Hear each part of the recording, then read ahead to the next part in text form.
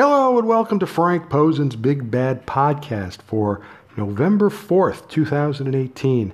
Don't forget to check out my blog at frankp316.blogspot.com.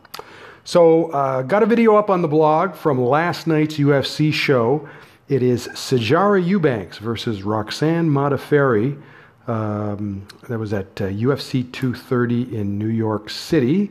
And like I said, the video is up now. As I'm sure you know by now, Sijara missed weight. And as I have said before, she should be fighting at bantamweight.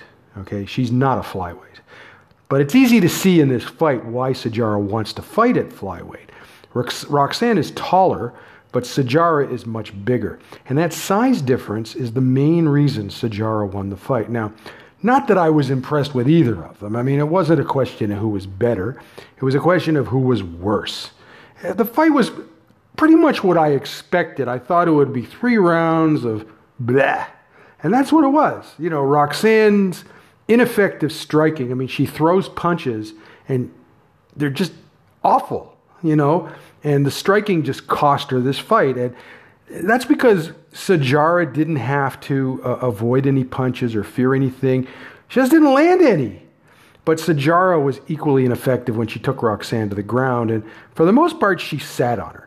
And in the second round, Sijara got so tired that she almost let the fight get away from her. But I scored the fight 30-27 for Sijara, and so did the judges. It didn't make me think that Sijara could beat anyone good.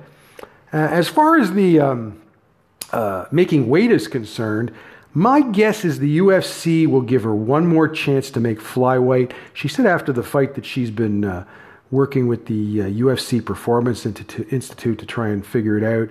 And, you know, she has to make weight. If she can't do it, they will force her to fight at bantamweight. I mean, they've done that before with other fighters. And if that happens, she loses that size advantage. Okay? And she, you know, she wasn't any good when she fought at bantamweight in Invicta. I just don't think she belongs in the UFC. I mean, why is she trying? I mean, I understand why she's trying to fight at flyweight, but the UFC should not have put her in that position in the first place. And that was, of course, being in TUF 26. And if you watch the show like I did, you know that she had real serious problems making weight every single time. She can't make the weight, you know? I don't know. Anyways, check out the video on my blog. It's up there now. A couple of other quick things that I actually forgot about the other day, and that's from Rizin in Japan. A couple of quick news bits. Kana Asakura, who won the Grand Prix last December, she has gone to San Diego for a couple of weeks to train, I believe at Alliance in San Diego. Eric Del Fiero and a lot of women training over there. And I think she's there for 2 weeks. She's still scheduled, from what I gather, to fight Ayaka Hamasaki on the Rizin New Year's Eve show. And the other news, which is a little bit bigger news, I suppose, is that Rina announced on her blog that she is not retiring. Okay, what exactly she's going to do, I'm not entirely sure. But she's not retiring. That I can tell you for sure. Okay, so what she said on her blog is that after she lost the most recent fight, she went home to Osaka to be with her family, and you know, she spent quite a bit of time there thinking and all that stuff. And the one thing that came out of it is she really missed being in the gym. Now, she didn't say the gym. She said the Caesar gym. Okay? Now, for MMA, she didn't train there. She trained at AACC. Okay? With Ayaka. So, I guess the question in my mind is, okay, she's coming back, but is she only coming back to shoot boxing, or is she going to continue to try MMA? I guess that's the big question. You know, she has value as a celebrity because of her sex appeal, regardless. But the problem with her trying to do MMA is that we found out from her last loss to Kana is that she just doesn't have the quickness to beat anyone who's any good. I mean, she can't. She really is slow. All right. And you know what the problem is with that? that's a tough thing to try and improve. Okay? So, I mean, if she comes back and she strictly does shoot boxing and maybe the occasional kickboxing match, that kind of limits things.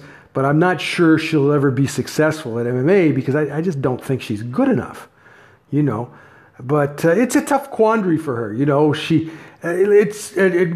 her history, just so you know, her history is every time she loses, she threatens to retire. This happened in shoot boxing too, at least a couple of times, where she lost and she threatened to quit.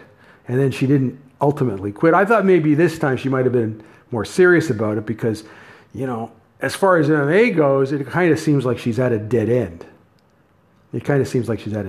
But we'll see what she does. I wouldn't be surprised to see her forget about MMA and just do shoot boxing. But on the other hand, it wouldn't surprise me if she continued to try MMA. I don't know. I'm not actually surprised she's returning, by the way, because I know what she's done in the past.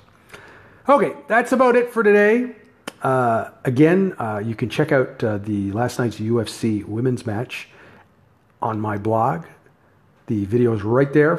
It's at frankp316.blogspot.com. If you have any questions you want answered or anything like that, you can leave a voice message on the podcast, and I'll be more than happy to answer them. And you can subscribe to my podcast at Google Play Music, Google Podcast, iTunes, and Spotify.